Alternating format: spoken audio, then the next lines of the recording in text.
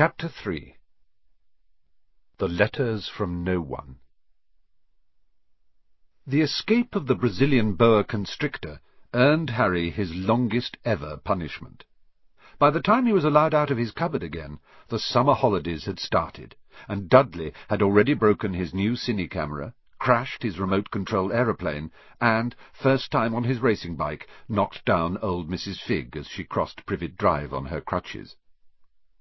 Harry was glad school was over, but there was no escaping Dudley's gang, who visited the house every single day. Piers, Dennis, Malcolm, and Gordon were all big and stupid, but as Dudley was the biggest and stupidest of the lot, he was the leader. The rest of them were all quite happy to join in Dudley's favourite sport, Harry hunting. This was why Harry spent as much time as possible out of the house, wandering around and thinking about the end of the holidays, where he could see a tiny ray of hope. When September came, he would be going off to secondary school, and, for the first time in his life, he wouldn't be with Dudley. Dudley had a place at Uncle Vernon's old school, Smeltings. Piers Polkiss was going there too. Harry, on the other hand, was going to Stonewall High, the local comprehensive. Dudley thought this was very funny. "They stuff people's heads down the toilet first day at Stonewall," he told Harry. "Want to come upstairs and practice?" "No, thanks," said Harry. "The poor toilet's never had anything as horrible as your head down it. It might be sick." Then he ran, before Dudley could work out what he'd said. One day, in July, Aunt Petunia took Dudley to London to buy his Smeltings uniform, leaving Harry at Mrs. Figg's.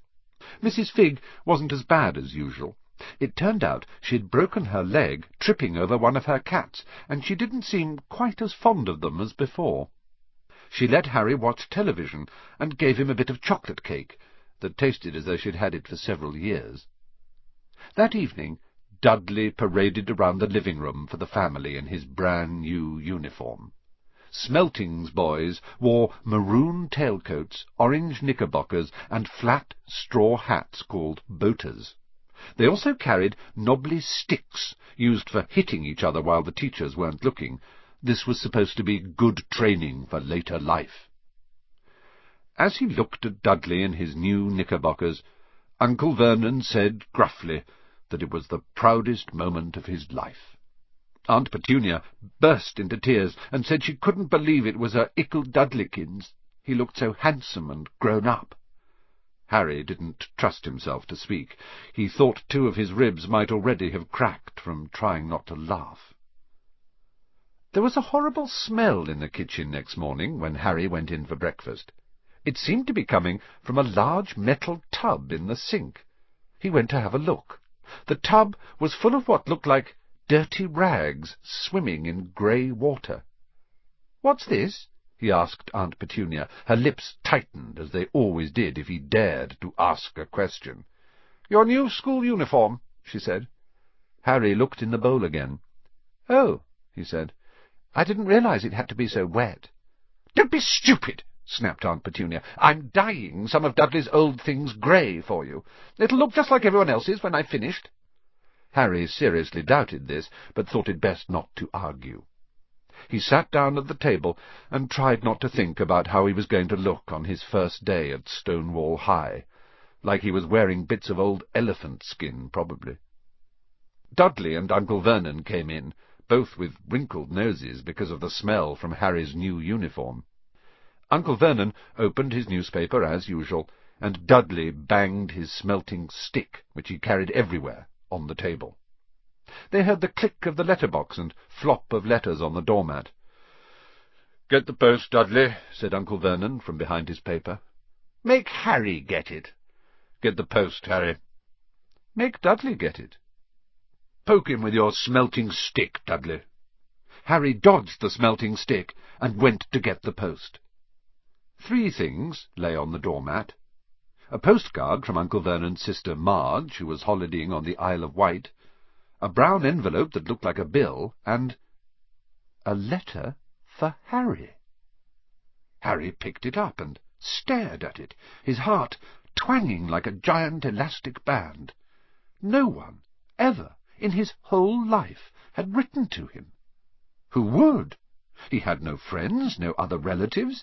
He didn't belong to the library, so he'd never even got rude notes asking for books back. Yet here it was, a letter, addressed so plainly there could be no mistake. Mr. H. Potter, The Cupboard Under the Stairs, 4 Privet Drive, Little Whinging, Surrey. The envelope was thick and heavy, made of yellowish parchment, and the address was written in emerald green ink. There was no stamp. Turning the envelope over, his hand trembling, Harry saw a purple wax seal bearing a coat of arms, a lion, an eagle, a badger, and a snake surrounding a large letter H. "Hurry up, boy!" shouted Uncle Vernon from the kitchen. "What are you doing? Checking for letter bombs?" He chuckled at his own joke. Harry went back to the kitchen, still staring at his letter. He handed Uncle Vernon the bill and the postcard, sat down, and slowly began to open the yellow envelope. Uncle Vernon ripped open the bill, snorted in disgust, and flipped over the postcard. "Marge is ill," he informed Aunt Petunia, "at a funny whelk." "Dad," said Dudley suddenly, "Dad, Harry's got something." Harry was on the point of unfolding his letter, which was written on the same heavy parchment as the envelope, when it was jerked sharply out of his hand by Uncle Vernon. "That's mine," said Harry, trying to snatch it back. "Who'll be writing to you?" sneered Uncle Vernon, shaking the letter open with one hand and glancing at it. His face went from red to green faster than a set of traffic lights. And it didn't stop there. Within seconds it was the greyish-white of old porridge. "Petunia!" he gasped. Dudley tried to grab the letter to read it, but Uncle Vernon held it high out of his reach. Aunt Petunia took it curiously and read the first line. For a moment it looked as though she might faint. She clutched her throat and made a choking noise. "Vernon! Oh, my goodness! Vernon!" They stared at each other, seeming to have forgotten that Harry and Dudley were still in the room. Dudley wasn't used to being ignored. He gave his father a sharp tap on the head with his smelting stick. "I want to read that letter," he said loudly. "I want to read it," said Harry furiously, "as it's mine." "Get out, both of you," croaked Uncle Vernon, stuffing the letter back inside its envelope. Harry didn't move. "I want my letter!" he shouted. "Let me see it!" demanded Dudley. "Out!" roared Uncle Vernon, and he took both Harry and Dudley by the scruffs of their necks and threw them into the hall, slamming the kitchen door behind them. Harry and Dudley promptly had a furious but silent fight over who would listen at the keyhole. Dudley won, so Harry, his glasses dangling from one ear, lay flat on his stomach to listen at the crack between door and floor. "Vernon," Aunt Petunia was saying in a quivering voice, "look at the address. How could they possibly know where he sleeps? You don't think they're watching the house?" "Watching, spying, might be following us," muttered Uncle Vernon wildly. "But what should we do, Vernon? Should we write back, tell them we don't want—" Harry could see Uncle Vernon's shiny black shoes pacing up and down the kitchen. "No," he said finally. "No, we'll ignore it. If they don't get an answer, yes, that's best. We won't do anything." "But I'm not having one in the house, Petunia. Didn't we swear when we took him in we'd stamp out that dangerous nonsense?" That evening, when he got back from work, Uncle Vernon did something he had never done before. He visited Harry in his cupboard. "Where's my letter?" said Harry, the moment Uncle Vernon had squeezed through the door. "Who's writing to me?" "No one. It was addressed to you by mistake," said Uncle Vernon shortly. "I have burned it." "It was not a mistake," said Harry angrily. "It had my cupboard on it." "Silence!" yelled Uncle Vernon, and a couple of spiders fell from the ceiling. He took a few deep breaths, and then forced his face into a smile which looked quite painful. "Yes, Harry, about this cupboard. Your aunt and I have been thinking. You're really getting a bit big for it. We think it might be nice if you moved into Dudley's second bedroom." "Why?" said Harry. "Don't ask questions," snapped his uncle. "Take this stuff upstairs now."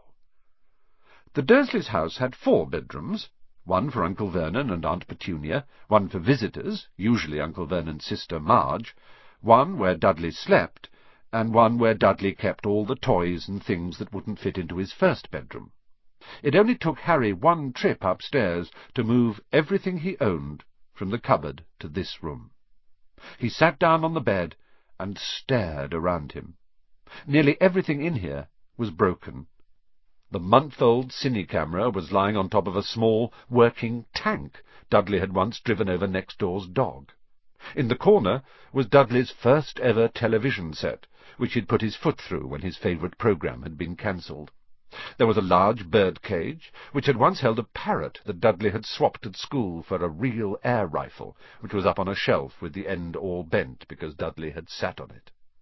Other shelves were full of books. They were the only things in the room that looked as though they'd never been touched. From downstairs came the sound of Dudley bawling at his mother. "I don't want him in there! I need that room! Make him get out!" Harry sighed and stretched out on the bed. Yesterday he'd have given anything to be up here. Today he'd rather be back in his cupboard with that letter than up here without it. Next morning, at breakfast, everyone was rather quiet.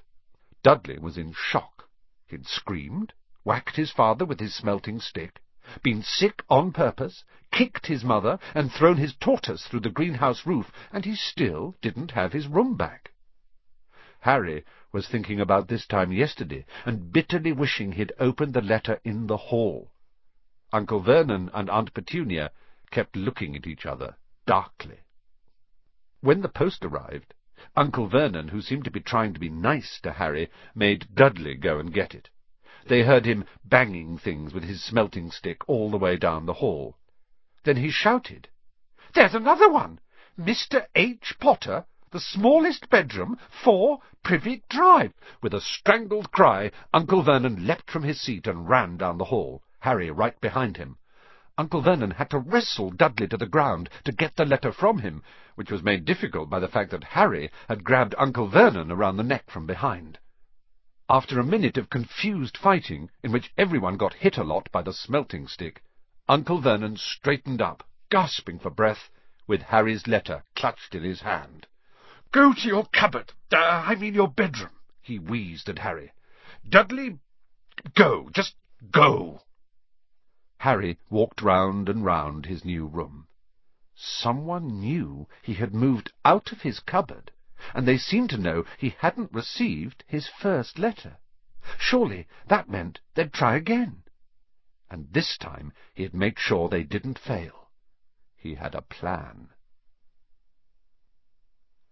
The repaired alarm clock rang at 6 o'clock the next morning. Harry turned it off quickly and dressed silently. He mustn't wake the Dursleys. He stole downstairs without turning on any of the lights.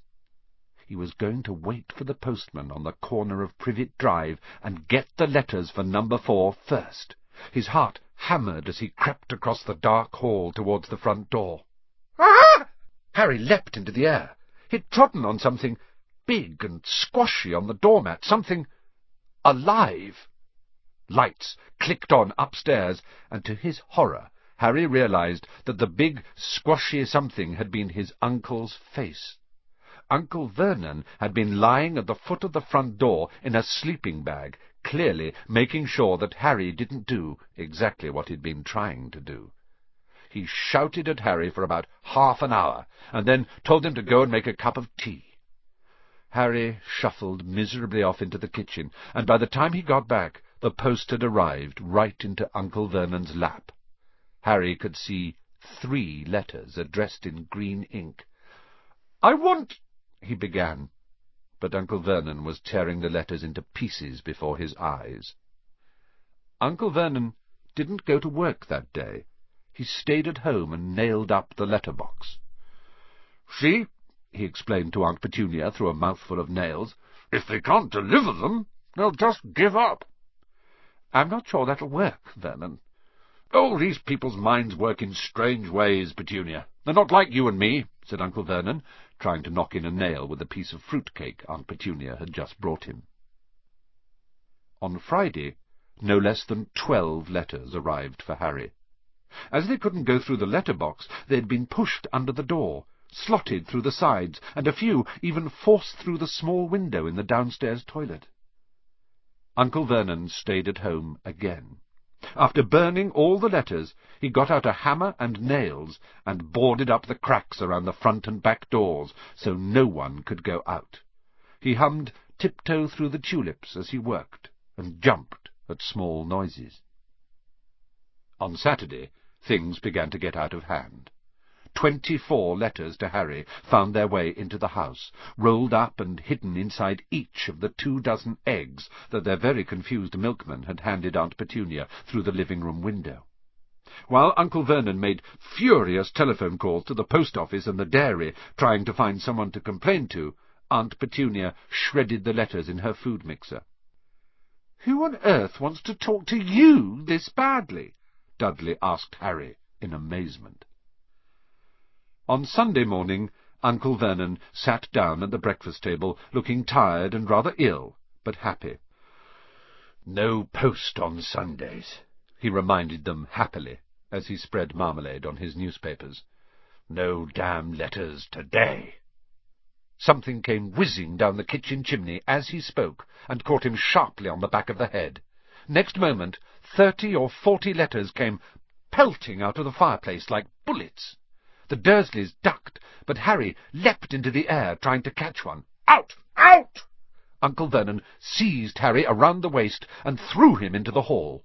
When Aunt Petunia and Dudley had run out with their arms over their faces, Uncle Vernon slammed the door shut.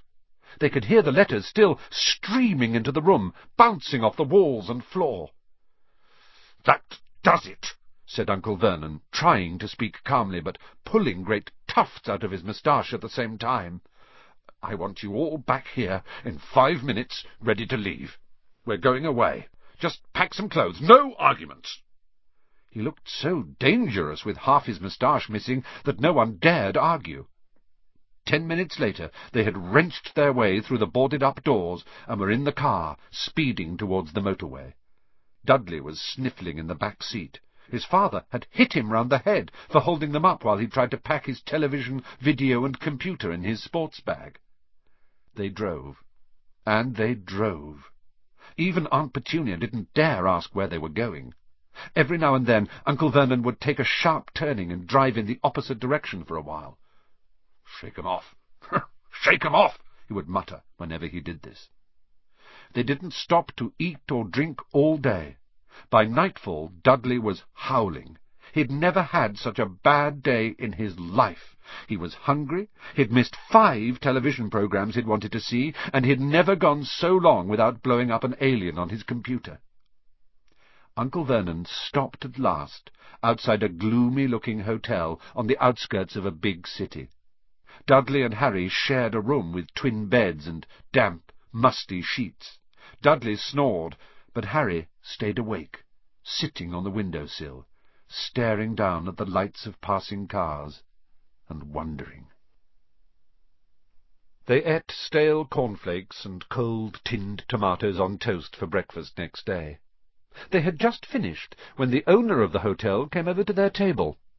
"Excuse me, but is one of you Mr. H. Potter? Only I've got about 100 of these at the front desk."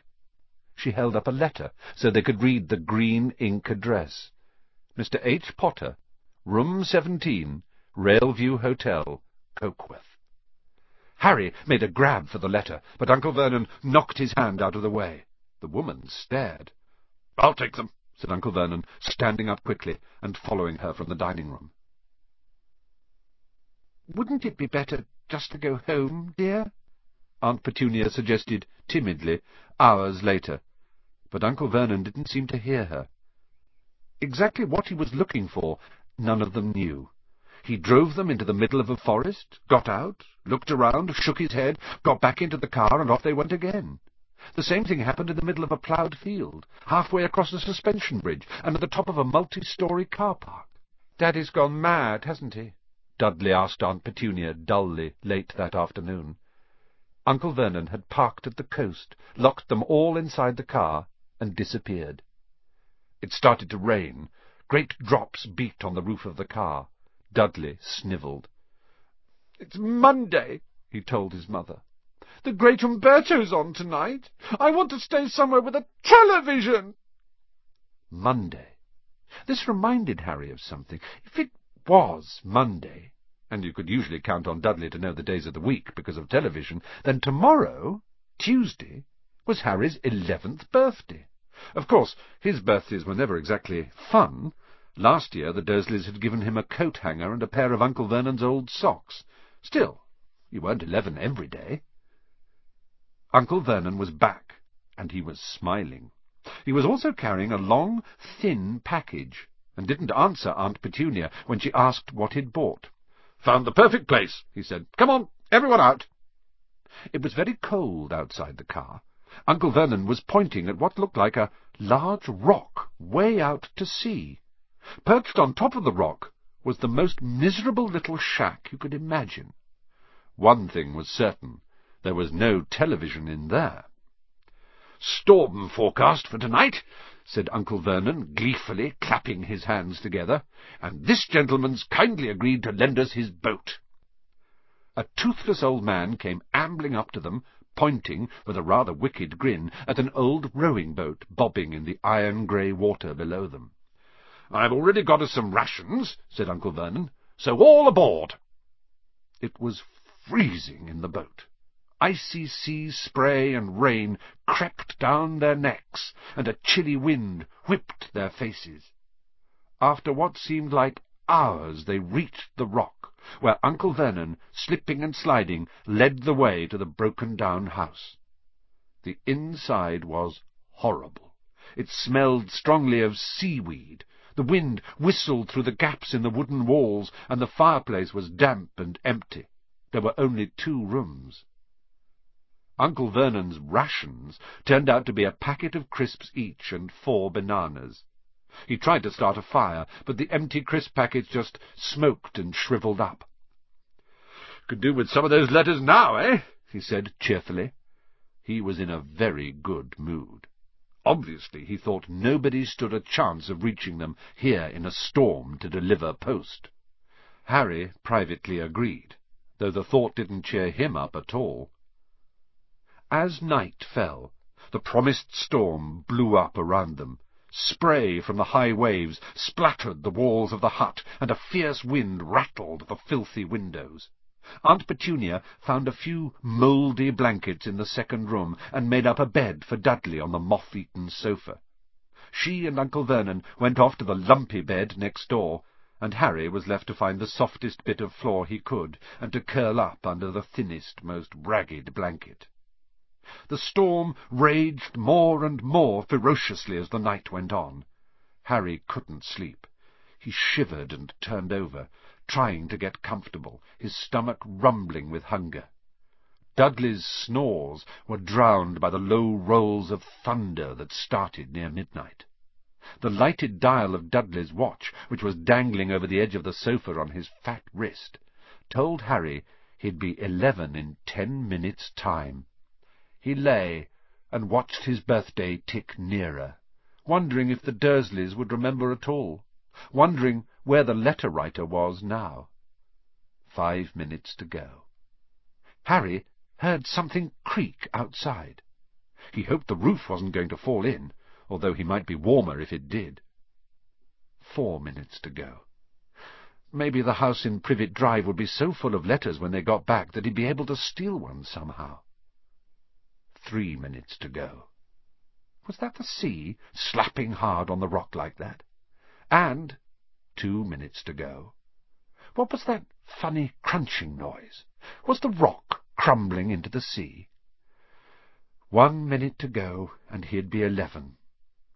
30 seconds. 20. 10.